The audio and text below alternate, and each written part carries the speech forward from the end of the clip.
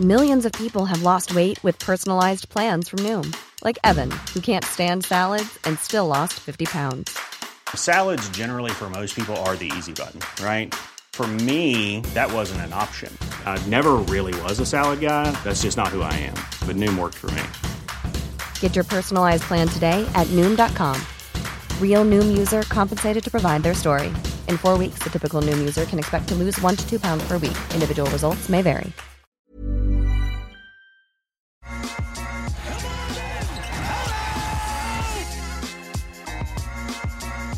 Hello, Yasmin. Long time no pod. What has it been like? 3 days? How have you been? Good. I'm excited to talk about the positive turn of events for the Raptors and all the great play. I was going to say, it has not been long since we potted last, but the Raptors are 500 or over 500 for the first time since they were 7-6 earlier this year back in November. So things have really turned. I kind of want to knock on wood a little bit. Yeah. Because I feel like I've been on this, just talking to Evan a couple of times, and I'm like, oh yeah, the Thunder, they're going to beat the Thunder. The Thunder just lost by 70. And then the next day comes and they lose to the Thunder. And I've done the same thing with the Pacers. So I've learned to just pace myself and not get ahead of myself here. But the Raptors look really good. And I wanted to talk about the game that brought them to that above 500 mark against the Milwaukee Bucks. And we all know that I love when we beat the Milwaukee Bucks. What are your thoughts about yesterday's game? For that game, I really was looking forward to Giannis playing, but it was the second time we didn't get a chance to see the Raptors against him. And it would have been just an interesting matchup because of the size of the Raptors front court, seeing how effective it would be against, the best power forward in the game. So that was a downside to it, but it's still, when you have a championship team, it doesn't matter if they're missing their best player. They have so much role player talent, and they have they have Drew and Chris, who have been carrying segments of the offense for huge stretches. And that's what a championship team is. They have just an ecosystem of players surrounding their star who, we saw the Raptors, continuously win games without Kawhi during their championship season. So it's still not an easy matchup. So seeing them go in and that first half defense has been an issue all season for the Raptors, which I think is a reflection of just the youthfulness of the team. They're very young. They don't go into every matchup with the immediate level of energy that they need. But I don't know what Nick Nurse says during the halftime break, but whatever he says tends to work, because that third quarter defense, I need to look up the numbers, because it seems that every third quarter they tighten up and they fix a lot of their issues from the first half. So we got to see that in effect again. But they would definitely make it a lot easier on themselves if they come in with the defensive energy. But I guess it's something that you acquire through repetition and, gaining that veteran knowledge. But yeah, it was a great game to watch. Seeing Pascal thrive was cool. He tends to play the Bucks pretty well. I think their scheme of clogging it's probably the absence of Brook Lopez that made it a little easier for them too. Made the interior a lot easier to navigate for Scottie and Pascal, who kept finding, pockets to exploit during the game. So it was a great game to watch.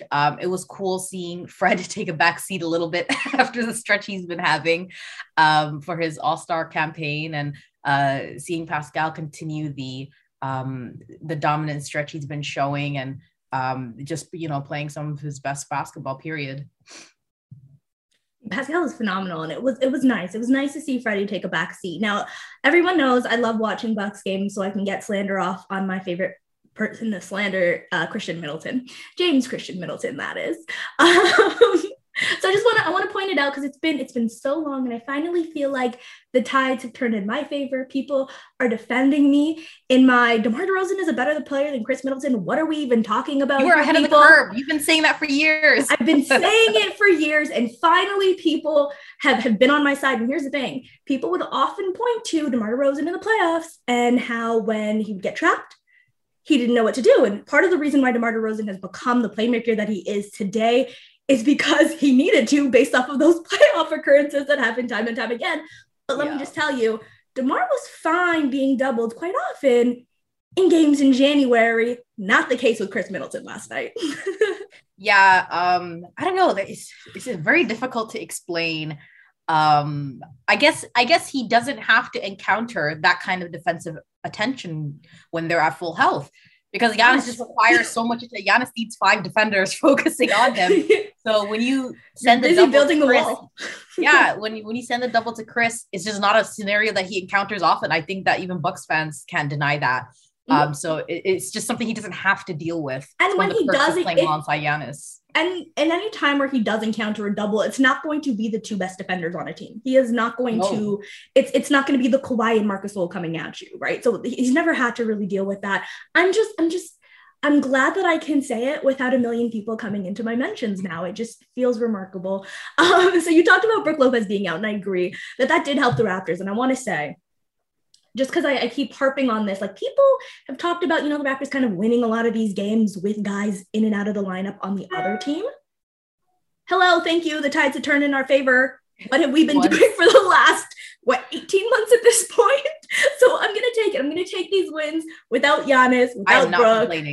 Not at all. But someone who did sort of step up in Brook's absence was DeMarcus Cousins, who in 20 minutes of play, he had 15 points and 10 rebounds, and then got waived before he finished showering. Yeah, before he even, someone said his hand is still up in the huddle. They're still finishing the huddle. And then Shams is like, yeah, they're planning to waive him. From the few Bucks fans I followed, they were just as perplexed by this. DeMarcus Cousins was doing pretty decent. Obviously he's lost a lot of his, his intimidating quality in the interior on offense. He's coming back from injuries and stuff, typically career-ending injuries for big men. So seeing him kind of string together these numbers and look like a decent backup big, you were expecting that, but it seems, based on the Bucks fans I follow, that it was probably an issue of money. So the Bucks organization, they are not going to try and spend over what they can. They will cut off what they can. So it wasn't word to Malcolm Brogdon. Yeah, it wasn't too surprising to them in that sense. So it's interesting because they said that they value that they want to have an open roster spot. So it could indicate maybe they're making space for something prior to the trade deadline, and that we're seeing the beginning stages of that. But we'll see. He's going to be picked up pretty quickly, I think. Yeah, I already saw a lot of Raptor fans kind of talking about it now. I don't know how the Raptors do that, considering where they're at right now with their roster. I don't know what happens with Goran. Yeah, and of course, Raptor fans have sort of been harping on needing a center. Do you think that there's any sort of future that the Raptors and DeMarcus can maybe find each other? Do you think he's going to get picked up before the Raptors can even consider that as an option? I don't see him being on the Raptors. I feel like if the Raptors do make any move, which to me, I just want to see this group grow. But if they were to make any additions to this roster, I think they're going to look for just a backup, someone outside of Fred and Gary Trent who can play guard and score. So, to me, the ideal addition to this Raptors team would be just a scoring focused 6-man, a guard right off the bench who can just give maybe plays for the 18 Pacers. Points per game. Before we had the luxury of Norm and Fred VanVleet coming off the bench, and now we just don't have that kind of semi-starter, a guy who could easily be a starter on any other team. I think that's the type of player that they need off the bench. DeMarcus Cousins, they're going to get him. If they were to get him, he'd be put into the team and they're not going to notice much of a difference in terms of what they actually need. So I think that if you add that type of archetype of a scoring guard off the bench, they'll notice more of a difference than if they're to enter a center into the fold. To get the Raptors a center now, it would have to be someone who's more of a game changer, because it would require messing up a lot of the chemistry that the starters have. It would require moving pieces, perhaps getting rid of one of the starters or moving somebody to the bench. It would just require too many changes for a starting lineup that, net rating wise, they have been among the best in the NBA. So do you want to mess with that, or do you just want to get something to help them with those scoring droughts when Fred VanVleet and Pascal Siakam sit down, and give them someone alongside Scotty and Gary Trent who can help balance out and keep them above the waters during those stretches? Because Fred VanVleet's playing some of the most minutes in the NBA.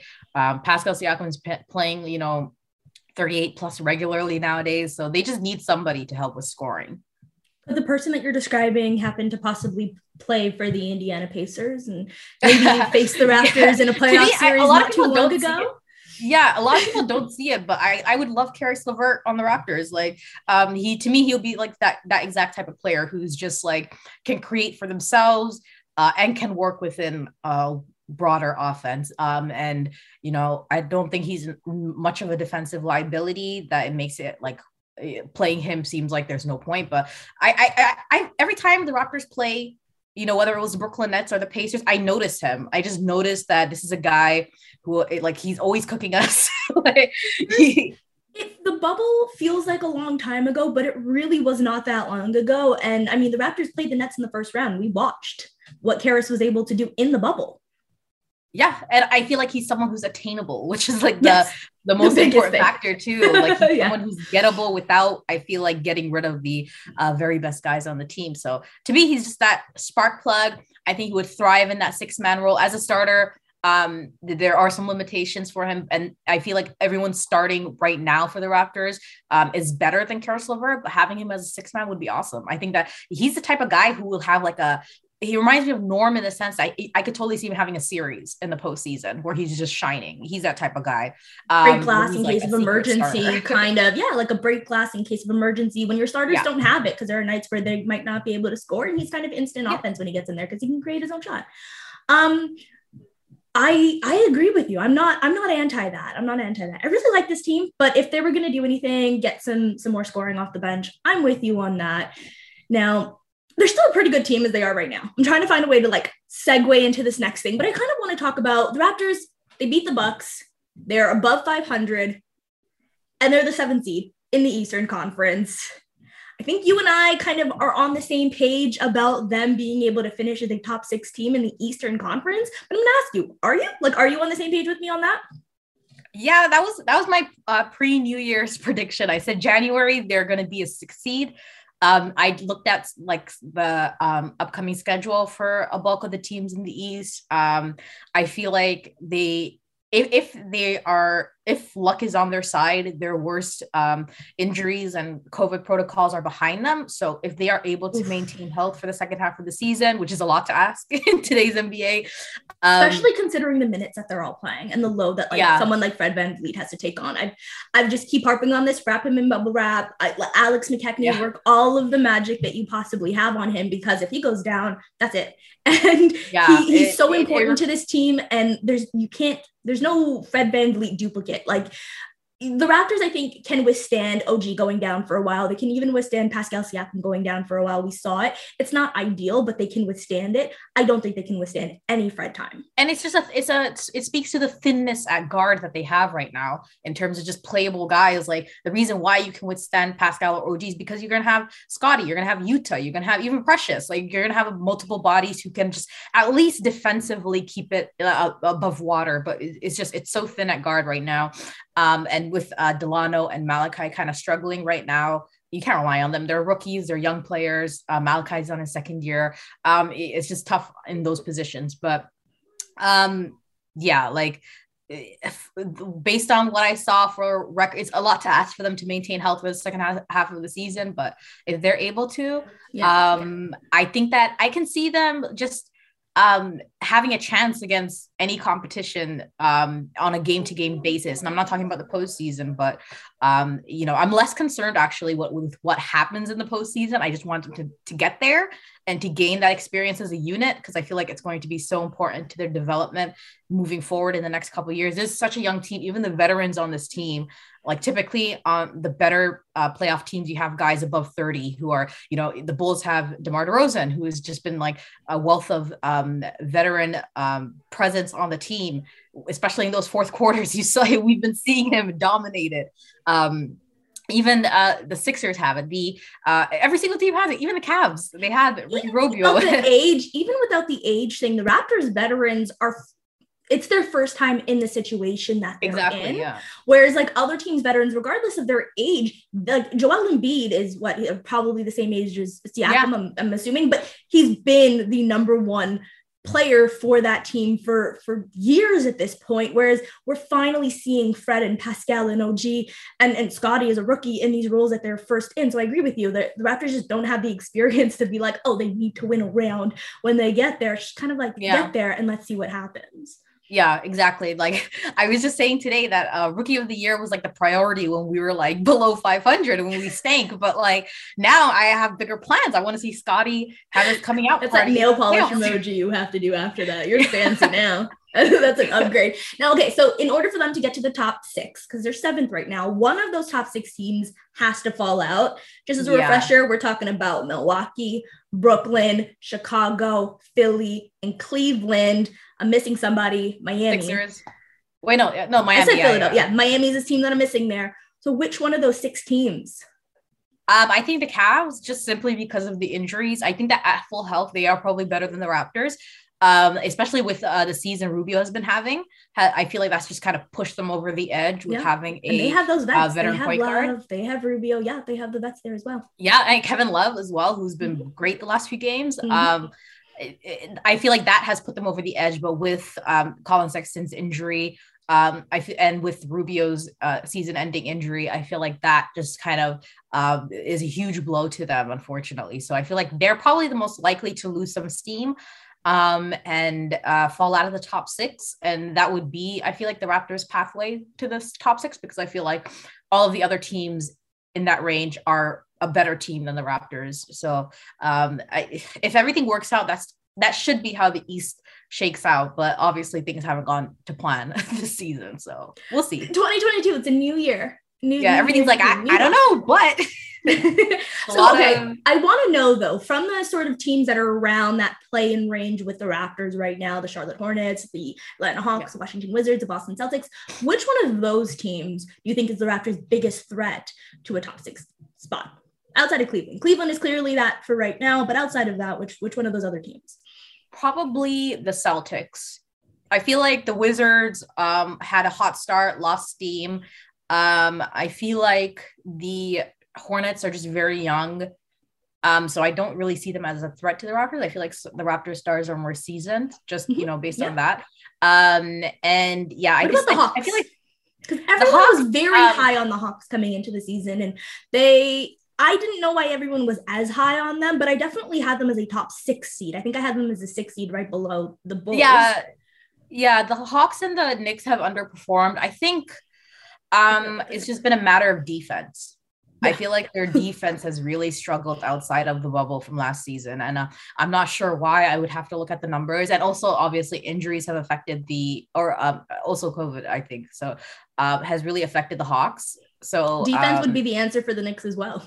Yeah, I feel like that's been an issue. I don't really see them as a threat in that sense. If they had more reinforced front courts that were able to really affect the Raptors front court players, I would, say otherwise. But I say the Celtics because they have that backcourt defense that has given the Raptors struggle in Marcus Smart. They have the front court defense in Jason Tatum and even Jaylen Brown, who had success against Pascal Siakam their last playoff round. Yeah. So I feel like just positionally, the Raptors and the Celtics kind of mirror each other. I feel like the X factor that really puts the Raptors ahead would be Scotty Barnes, who has shown that he can play well against them. He can really pressure their front court because maybe they can stop Siakam, but can they deal with OG and Scotty Barnes as well? So I feel like the Celtics would be the biggest threat in a play-in scenario. I would hate to watch that playoff series. I would literally between my fingers. So you mentioned him, Pascal Siakam. He did have trouble against Jaylen Brown in the bubble, but that feels like a different lifetime ago. I feel like what Pascal can do, it was so funny because I think going into that series, we're all like, the Celtics don't really have anyone big enough to guard Pascal, though. Like he's longer than Jaylen. He should be able to, and he had that phenomenal game against them earlier in that regular season prior to the shutdown. Yeah. So it kind of seemed like he was poised to really go off in that series and be the sort of determining factor there. And I guess he was a determining factor, but in the wrong way. But what are your thoughts on Pascal Siakam now? Because let's burn the last 18 months for Pascal. Let's just focus on 2022 because he looks as good as he's ever looked. Yeah, I think he's honestly playing like his best basketball. The only thing that has not been up to par to his best season is his 3-point shooting.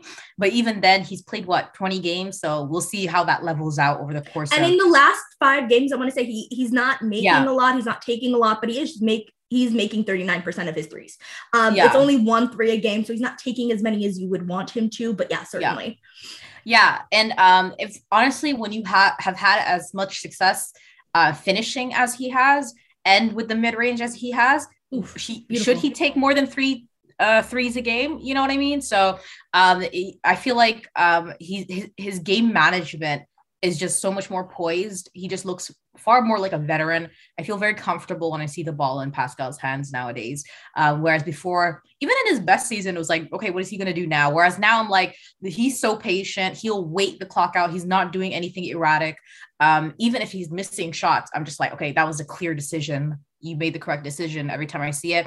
And I think the most impressive of all has just been his chemistry with Scottie Barnes. It was always a question of, can these guys coexist? Not only are they coexisting, they're literally thriving together. Like they have this, they're connected. There's a lot of chemistry there. They're playing off of each other. Like the give and goes that they just have within the perimeter has just been so fun to watch. And this is like, not like we're approaching halfway mark of the season. So to see how they may look at the end of the season, perhaps next year, is really exciting just because of that. So not only has Pascal been, playing well, but he's just been thriving right now in the system, playing some of his best basketball. He's finishing at the highest level than he has ever, finished. He attacks with such confidence, and he's getting to the line, which is so important for a team like the Raptors. Too. Yeah. And I mean, talking about his chemistry with Scottie, I mean, his chemistry with Fred VanVleet has always been spectacular. I think him and Fred have always had the best chemistry to me.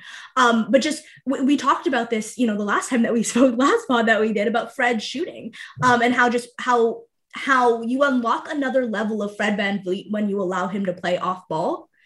And Pascal Siakam's just, his dominance right now and his ability to feel comfortable taking the ball and making the right decisions has really unlocked another level of Fred VanVleet in another way as well. I think we focus way too much on Pascal Siakam's like tiers. Can he be a number 1 player on a team? Can he be the second? Like, who cares about any of that is kind of what we learned. Because can Fred? No, because he's like 5'10" on a good day. Like, it doesn't matter when you have a team that looks like the Raptors look right now, where, I mean, just think about that Milwaukee Bucks game. Think about how all of those starters sort of scored. I mean, we've had Fred VanVleet on this insane tear, and then Pascal Siakam sort of takes up on one night. That's kind of how the Raptors sort of operate. And when Pascal looks good, he makes Fred look better, and that makes Scottie look better. And it kind of works as like this unit, and it's coming together, and the chemistry is there, and it's so special. So for all those people who are like talking about needing to trade Pascal because he can't be the number 1 player on a team or all of that sort of nonsense, no, because when Pascal looks his best, he makes everyone around him better. So it doesn't matter that he's not a number 1 player, because there are only like 5 or 6 of them in the league. So it doesn't matter that he's not that. It matters that he's this. That's a great point. It reminds me, it's kind of like the Julius Randle experience, where he had like just his body language on bad nights. You could tell he's really discouraged, and that when things aren't going well over the course of a game, if he's not getting his typical numbers, you could tell it really is getting to him, and that he will try and get him in the final minutes of a game where they're being blown out, the Knicks. You know what I mean? Whereas I feel like Pascal has a very team-focused approach to the game. Maybe that comes from years of playing with Lowry, but you could tell that the priority is winning. You know what I mean? There are going to be nights where he has 35 points. They're going to be nice where he has maybe 12 points, but you're going to say that doesn't really determine whether it was a good or bad game. You know what I mean? So his play, when he has a good game, it's a very just holistic effect on the team. It's very rare that you see Pascal have a good game and they lose. Yeah. Which I think is kind of just a testament to his effect on the entirety of the team. Yeah, and that's the kind of player that you want to surround your team with. You want as many of those players as possible. That's so much better than having just one star and a bunch of like around you, which is kind of what it seems like people wanted. So I just wanted to bring that up. But okay, I kind of talked about it. I kind of touched on it just back in that Milwaukee game where you had so many starters go off. I mean, the Raptors scored 117 points in that game, which is phenomenal. And literally 15 of them came from the bench, and 100. The rest all came from the starters. What is that? 102 points from your starters combined, which that can't be right. That can't possibly be right. That's what my numbers say. Let me look that up. But okay, so my question is, while I verify my numbers, point is the bench did not contribute very much in terms of scoring in that game, and it seemed like a lot of people were worried about that. Do you have any concerns about the bench scoring? We talked about needing someone like Caris, but do you think the Raptors can move forward without somebody like that, without making a move there?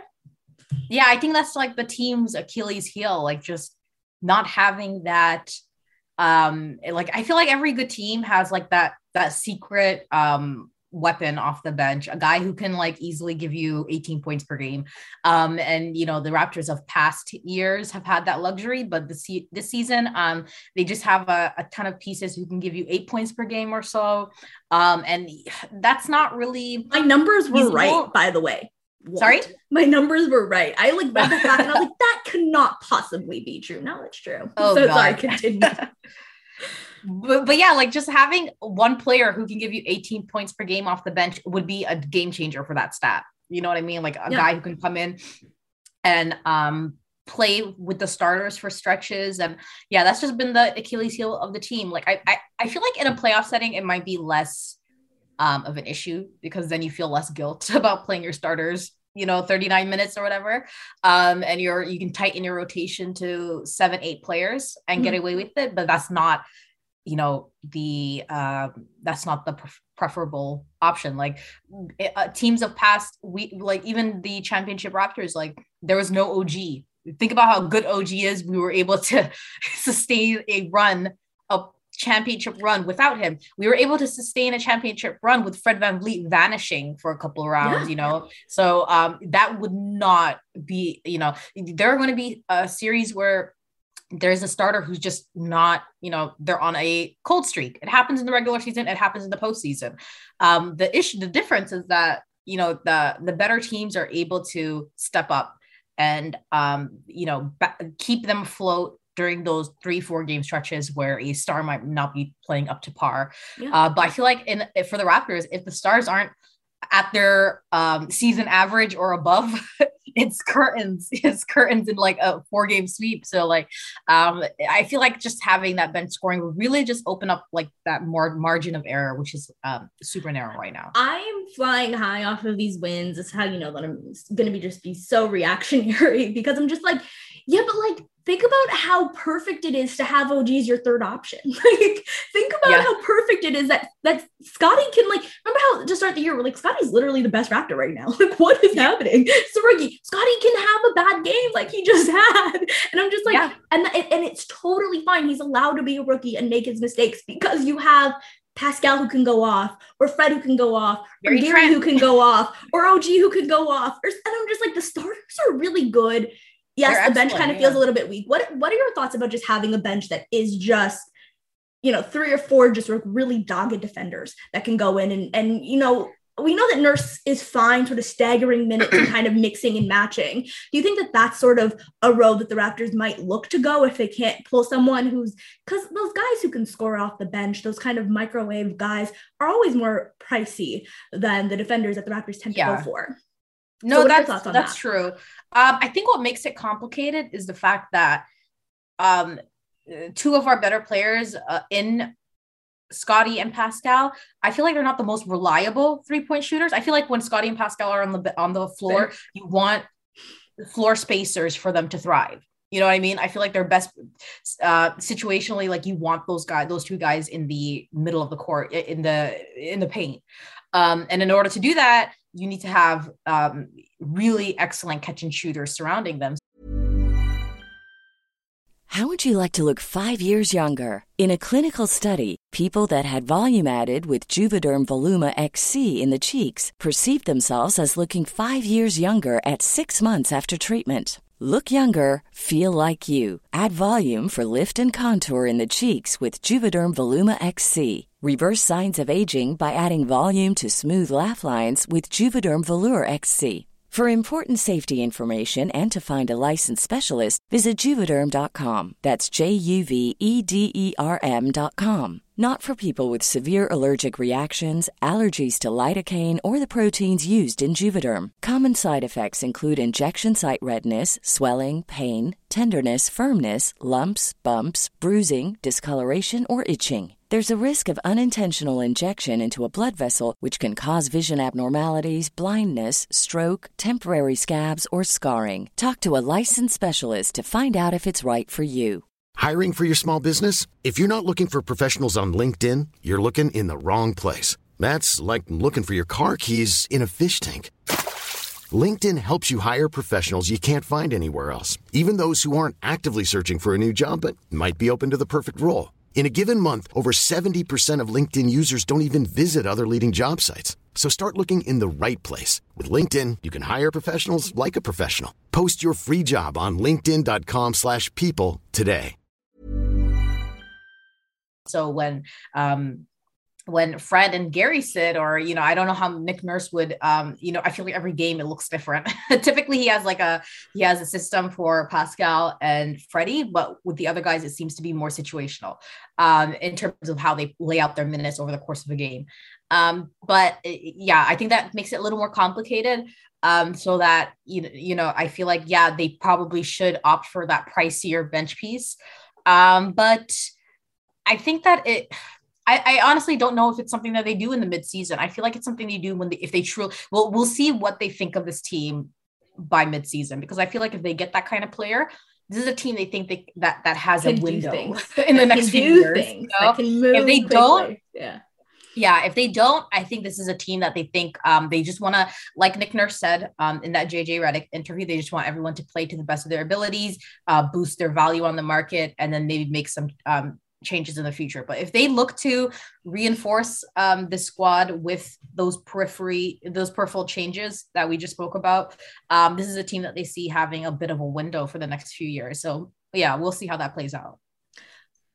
That's fair. Now let's talk about the bench for a second. You mentioned it. The Raptors really can afford to sort of tighten up that rotation come playoff time. Of course, that's what every team wants to do.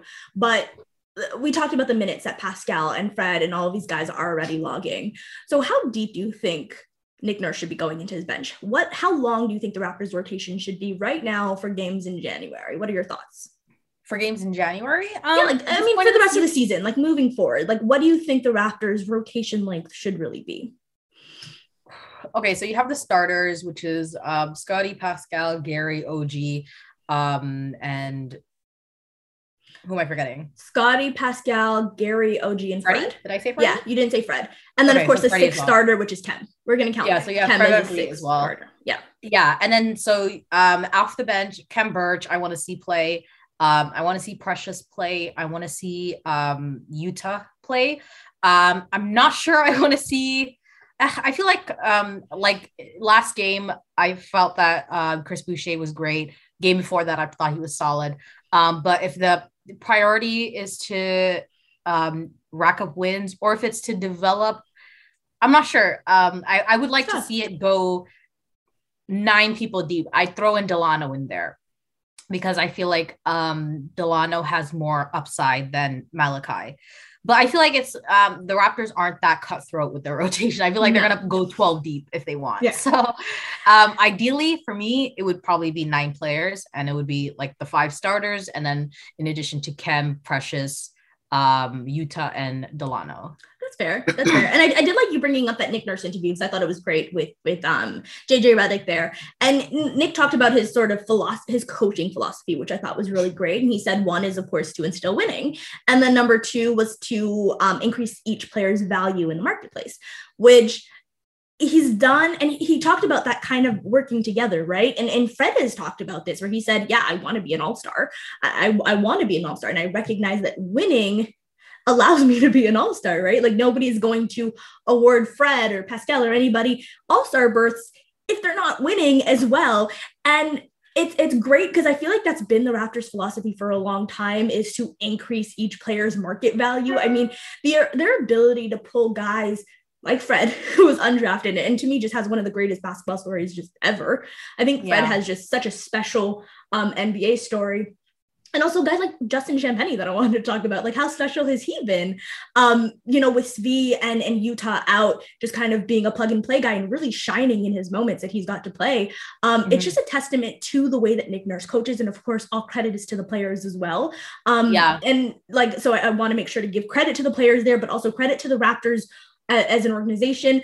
Coach Thorpe talked about it. He talked about it he talked about it to us. He talked about it in the interview that he recently did on the Masai Ujiri article, which everybody should go read. About you can't go to Sacramento. Like if guys that came to the Raptors went to Sacramento, they wouldn't have the same successes. It's because of the culture that the Raptors really does. Scenario matters so much. And he talked about that with us. He said Russ can go anywhere and be Russell Westbrook because he is just that gifted of a player. He could have gone to any scenario and he would have had this career that he's had. But that's not the case for a lot of these guys. I don't know that that's necessarily the case for a guy like Fred VanVleet. I don't know that that's the case for a guy like Pascal Siakam or guys like Justin Champagnie. So like, how special do you think, for one, Justin has been, but also just what the Raptors have really done here?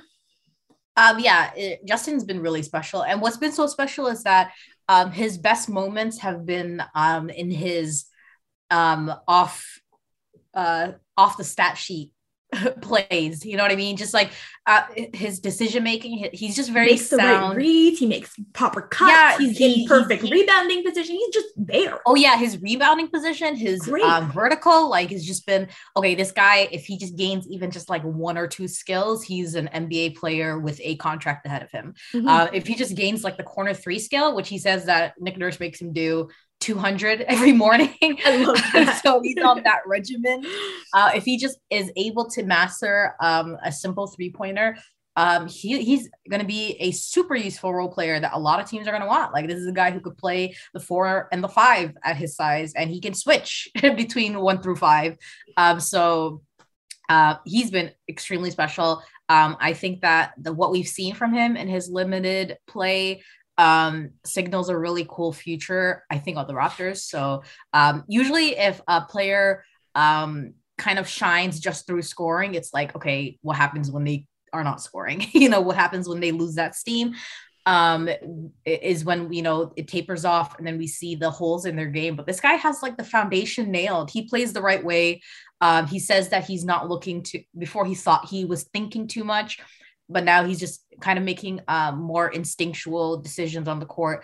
And that it looks so great. So when we see what he can do, if he's not scoring at all, once he gains that ability, once he gains that 1 or 2 offensive moves and adds it to his really solid defensive game, I'm really excited to see what he turns out to be, because I see good things. I see good signs all the time when he's on the court. Yeah. I mean, I love that like Zach Lowe would call the Raptors the highest IQ team when they had, Marc Gasol and Kyle Lowry and Kawhi Leonard and Danny Green. And I feel like that doesn't go away. Like you see it because they like, you see it in Fred VanVleet, you see it in Pascal Siakam. Like those were the youngins who grew up with those vets, and we're kind of seeing it in the next generation. Sorry, my phone just dropped.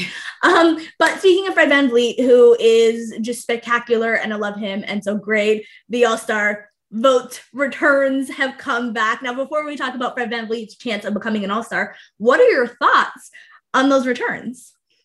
I wasn't too surprised. There are a couple of that left me kind of perplexed. I think that's the LaMarcus Aldridge. Derrick Rose left me confused. Time out. Kyrie. Derrick Rose, I get. Derrick Rose and Kyrie, I get. Like, I don't like it, but I get it, right? Like, Yao Ming literally led All-Star votes when he basically retired, right? Like, Kobe Bryant was out for an entire year and still led. I'm saying, like, when I say led, I don't mean like, oh yeah, he was in the top 10. No. Number 1 vote getter as someone who was injured for an entire year.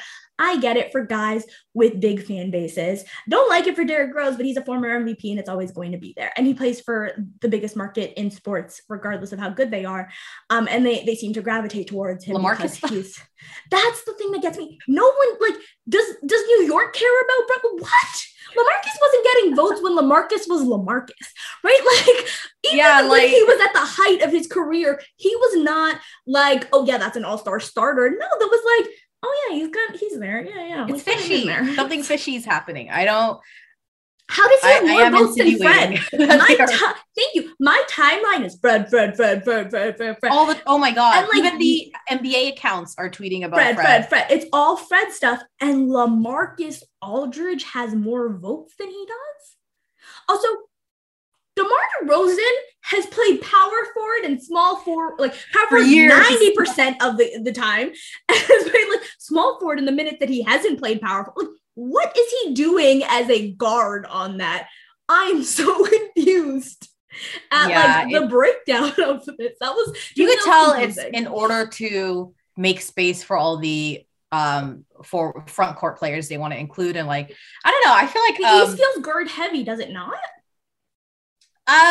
Not really. If Fred VanVleet and Darius Garland are able to sneak into that top 10, it's not too dense. Like I feel like Vucevic, was the only front court player where I'm like, he's not going to be an all-star, but whatever. But yeah, there are a lot of question marks in the East for guard that I did not understand. But, I wasn't too shocked by Fred VanVleet's vote. I feel like a lot of Raptors fans are probably still voting for Lowry and DeRozan, which it's kind of strategically shooting yourself in the foot, but, do what you want. But I didn't know that voting for DeRozan would be. I thought that he would be a forward. Yeah, so. It's not even their fault. But also, I wasn't too shocked by Fred VanVleet's vote. I was happy he stuck in. I honestly didn't think it would show initially, even though I kept seeing the tweets mentioning him getting thousands of retweets on the timeline every single day. But there's something fishy going on. We need an investigation. Dishes and Dimes, get on it. Dishes is on it. But yeah, I was Dishes and Crimes. I was just happy he appeared on the ballot, but it's kind of strange. I feel like I feel like also the Raptors have just kind of started rolling recently. So I know that even like it's hard to vote for your own team even if your team sucks. Like it's difficult. You're probably right. Yeah, so I feel like we'll see what the second return says, especially as they've been rolling. And let me tell you, Kyle Lowry, that first time that he made it as a starter. Now, I don't think that Fred VanVleet is going to make it as a starter this year. I think he's going to make it as a reserve. Unless Justin Bieber and Drake put a tweet out. But if you remember, like when Kyle Lowry made it as a starter the first time, the returns came out and he was way back, and Kyrie and probably Rose and everybody else. Rose might have been playing in the West. Who knows? Who can keep up with his career? But it just felt like a lot of the big names were ahead of him, and Raptor fans made a push like I've never seen. And Matt Devlin is doing it on calls. He says Fred VanVleet, #NBA All-Star. He calls him one every time Fred makes a play. So I feel like there's going to be a little bit of a push. I feel like we're going to see a bump in that second return. I think your point about the Raptors just sort of starting to roll recently is probably correct, because I forgot that like maybe it's recency bias for me where I'm like, okay, the last week I've just seen Fred VanVleet, whereas maybe the week before that it wasn't the case. That is true. Yeah, I feel like his campaign started very recently, started to get that huge push in the last week or two. So, I don't know how long voting. But like, when was LaMarcus Aldridge's push? That's my question. I do not know. Like, I feel like maybe they should start adding some rules to this. Like, I mean, they have rules. Because now it's not going to be fan voting. More of these rules. It's not going to be just fan voting. They're going to have media. So doesn't matter how many times you vote for Derrick Rose. He will not be an all-star. Not in our Lord 2022. I don't even know what the saying is. I don't know how to say it. What do you think is, I feel like Fred has a great chance with the coach's decisions to select. I feel like he's kind of, if it's between him and Garland, I'm comfortable with Fred's chances. I just feel like there's more, he's a veteran. There's more awareness about him. He has playoff moments. He's got a great narrative. He has a great narrative. People love that stuff. If the Raptors surpass the Cavs in the standings, justifying the Cavs having multiple All-Stars because Jared Allen will be an All-Star this year, it just won't make sense when the Raptors won't have any. And I think that that's going to play a part, because when coaches think about, we're playing the Cavs, they're thinking about that like, 7-foot behemoth, 7-foot behemoth, and 7-foot behemoth that they're going to have to play. Yes, they're thinking about Darius Garland as well, but they're really going to like focus first on like, okay, well, how are we going to score on like the triple twin towers that we have going on there? Whereas when you're playing the Raptors, you start being Fred. Like, it's Fred. We have to figure Fred out first, and then we sort of move on from there. And so I think that that's going to give Fred VanVleet the edge as well. I just think I love how I just made Lauri Markkanen a good defender in my in my quest to take votes away from Darius Garland. Like they're worried about Lauri Markkanen. Like coaches are super kind of backwards. Like they'll just go with, I feel like, the name they recognize more, the name that comes up like when Joe Johnson, the name that comes up more on the scouting reports, they'll go with. Fred is always going to be at the top of their scouting reports, and then it's going to be like Pascal. They like vets. We saw it, like Kyle Lowry snuck in one year where I was like, Kyle's an all-star. Okay. What year was it? Was it 2018, 2019? No. Where he was like 14 points per game. I think it was 2019, 2020. Because remember, he turned it on really in that like, oh no, he turned on in December of that year. Maybe it was 20. Yeah, it was. Yeah, that year was the finals year. The Raptors were like probably number one in the conference or something. It was the finals year. The Raptors were, yes, and like it was Kawhi and Kyle, and you were like, oh, okay. Like Pascal got it the year after. I was all for it just because, you know what? They stole one from Kyle Lowry in his first year because they gave it to Joe Johnson. And he stole one too. That was veteran privilege right there. And that's what happened. So we're hoping that happens for Fred VanVleet. He's also got a great story, a great narrative. People love that. And yeah, he is who you have to game plan for when you play the Raptors. And Darius Garland is so much fun. He's great. He will be an all-star in his career, like knock on wood, if he stays healthy. Because I mean, what's happening in the Cavs is really sad. But he's so fun and he's so good. Like he's so good. I just feel like the edge goes to Fred VanVleet because Fred VanVleet has just been phenomenal this year. There's no doubt in my mind that he's not an all-star. And we're seeing the propaganda. You know, the propaganda is real when you see a tweet and it doesn't say like Canada at the end, but it's just like the American version of like a sports media empire. So you're like, yeah, okay. Oh okay, yeah. ESPN's on it. NBA is on it. So yeah. Now, finally, I did want to talk about someone who recently had his jersey retired. Dirk Nowitzki had that Wednesday night. I, for one, was confused. I was like, who chooses to do it against the Golden State Warriors, who are the number one team in the league? Because what? Like, I don't know if you're, one of my like dirty little secrets is that I love Paul Pierce. And, we know. And so like I was really excited for Paul Pierce's jersey retirement too. And if you remember, it was such a mess because it was like, is Isaiah Thomas going to be honored? It was such a mess. But it was against the Cavs and they got destroyed. LeBron just dumping all over. It was so embarrassing. You just have like the camera pan to Paul and he's just like, I called him Paul. That's weird. Like pan towards Pierce, and he just had like this like, oh, I don't want to be here face anymore. So I was like, why would you, for one, do it against the Warriors? Because the Warriors are on a hot streak. Except I don't know, Stephen Curry has decided every game it's going to be like he's playing Fred VanVleet. Like that is what he's doing every single game. But the Mavs ended up winning, and also it felt weird because you're honoring Dirk Nowitzki, and one of his low points in his career was the Warriors series. Yeah.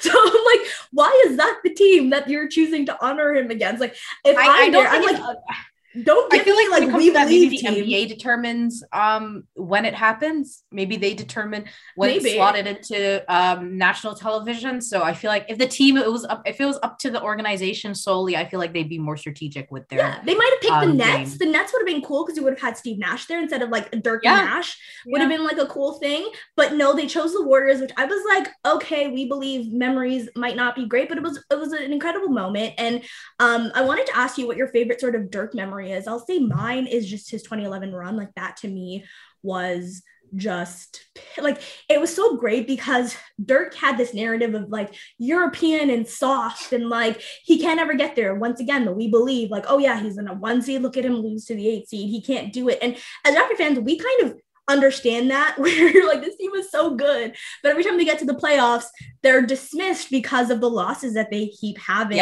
to go up against again and again, and it kind of ruins the narrative about DeMar or Kyle or Pascal or any of these guys, and you're like, no, they're so good, I wish people would pay attention. And that's kind of Dirk's story for so long, up until the 2011 playoffs, where like it blows my mind that he went up against James Harden, Kevin Durant, and Russell Westbrook, beat them. He went up against Kobe Bryant, beat him.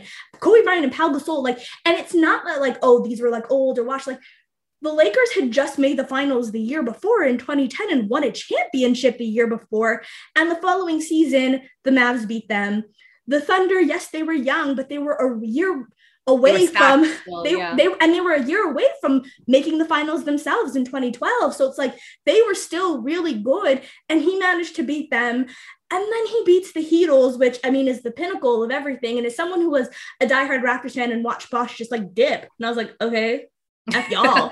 I was such a fan of that 2011 Mavs team, and I think Dirk's like rise there kind of feels like some sort of like, it feels almost like a myth making. Yeah, like I was gonna say, it feels like a myth. It feels like a legend where you're like, he has to slay every dragon, and it's like the biggest, scariest dragon that's ahead of him. And not just him, but of course that entire team: Tyson Chandler, Jason Kidd, who am I forgetting? JJ Barea, Sean Marion, like all those guys. But like Dirk was so special that entire way through, and he beat the three-headed dragon at the end, which was the Heatles, and I love that so much. So that's my favorite memory. Was just that run. Is that yours as well, or do you have another one there? Oh, absolutely. I still watch highlights of that run, and so it was like, it's the stuff of movies. I feel like they can make like a documentary. I feel like, is there a documentary on it? Maybe there's a YouTube documentary, but I feel like they can make an actual documentary about that run, and it would be like Last Dance sort of thing. Yeah. But yeah, I feel like he just kind of changed the game for big men, and you see its effects still kind of rippling in the NBA today and what we expect of our big men. You have them trying to master their mid-range game, trying to master their floor spacing, the turnaround, fadeaway, just the skill level that we demand from 7-footers has been transformed. And I feel like it's almost solely he has a bulk of the responsibility for that. So I just feel like he's just raised our standard of NBA basketball by bringing his style to this league, and just has had a cascading effect on the players that we're seeing today. Even for the Raptors, you see Pascal with his turnaround fadeaway as a 6'9" power forward. You see Giannis continuously trying to master his three, his mid-range. It's because these players watched Dirk growing up, you know what I mean? And they want to look like that. They want to build the counters that they have to all the defenses that they face. And they want to be that guy who leads their team to, an eventual championship. So I'm so glad that he had a ceremony. And he's one. I put him up there with Steph Curry and with LeBron James in terms of players who have actually transformed the game. So that's not only based on like how we're ranking players, but just like the cultural impact on basketball is up there. Without a doubt, he changed basketball for big men. We just would not see this, and it feels like it continuously tries to be replicated. We got it. Andrea Bargnani comes. He's the next Dirk. No. Kristaps comes. He's the next Dirk. No. It's like, it's just not going to happen for these other guys. And I want to say though, speaking about the Andreas and the Kristaps, he really changed the way that the league looks at European players. Oh yeah. This is an American market. And, we talk about it a lot. There's a lot of xenophobia in an American market. And Dirk had to deal with a lot of it. I would say Pau Gasol as well in this, Marc Gasol as well. These are guys who had to deal with it a lot. I would say probably Pau and Dirk in a way that was like very specific and like very harsh. And them sort of beating that really changed the way that all of these teams started trusting taking an Andrea Bargnani with the number 1 overall pick, taking Kristaps 3rd overall, however high he was selected. That all changed with a guy like Dirk Nowitzki and seeing how you can really succeed with him. I don't know why I keep putting an N in his last name, but whatever. Dirk Nowitzki, I keep doing it. So I don't know. Dirk is just so special to me. He's just one of my favorite players. He changed the way that basketball is played. He changed the way that big men are played. He changed everything. Also, I mean, they beat the Heatles in the first year where I hated them. So thank you, Dirk. Love you. Last question for you before we head out.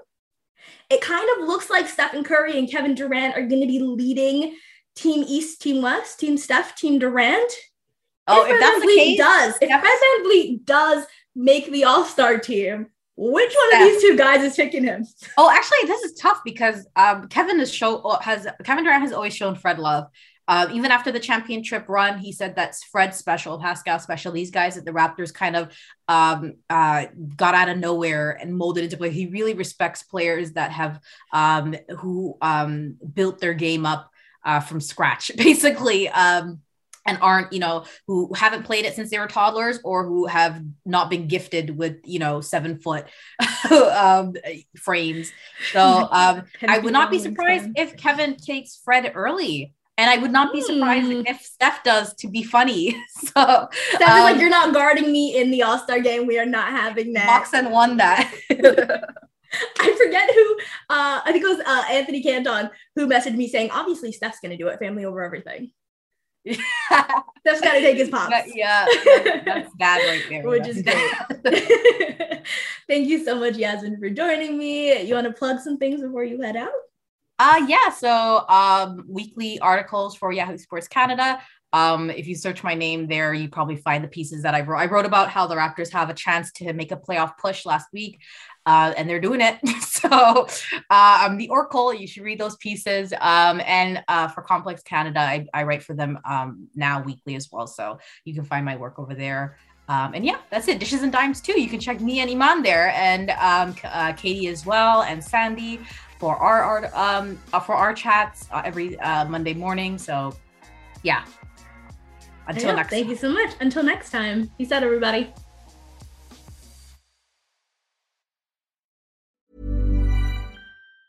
Hi, I'm Daniel, founder of Pretty Litter. Did you know cats tend to hide symptoms of sickness and pain? I learned this the hard way after losing my cat, Gingy. So I created Pretty Litter, a health monitoring litter that helps detect early signs of illness by changing colors, saving you money and potentially your cat's life. Pretty Litter is veterinarian developed, and it's the easiest way to keep tabs on your fur baby's health right at home. Go to prettylitter.com and use code ACAST for 20% off your first order and a free cat toy. Terms and conditions apply. See site for details.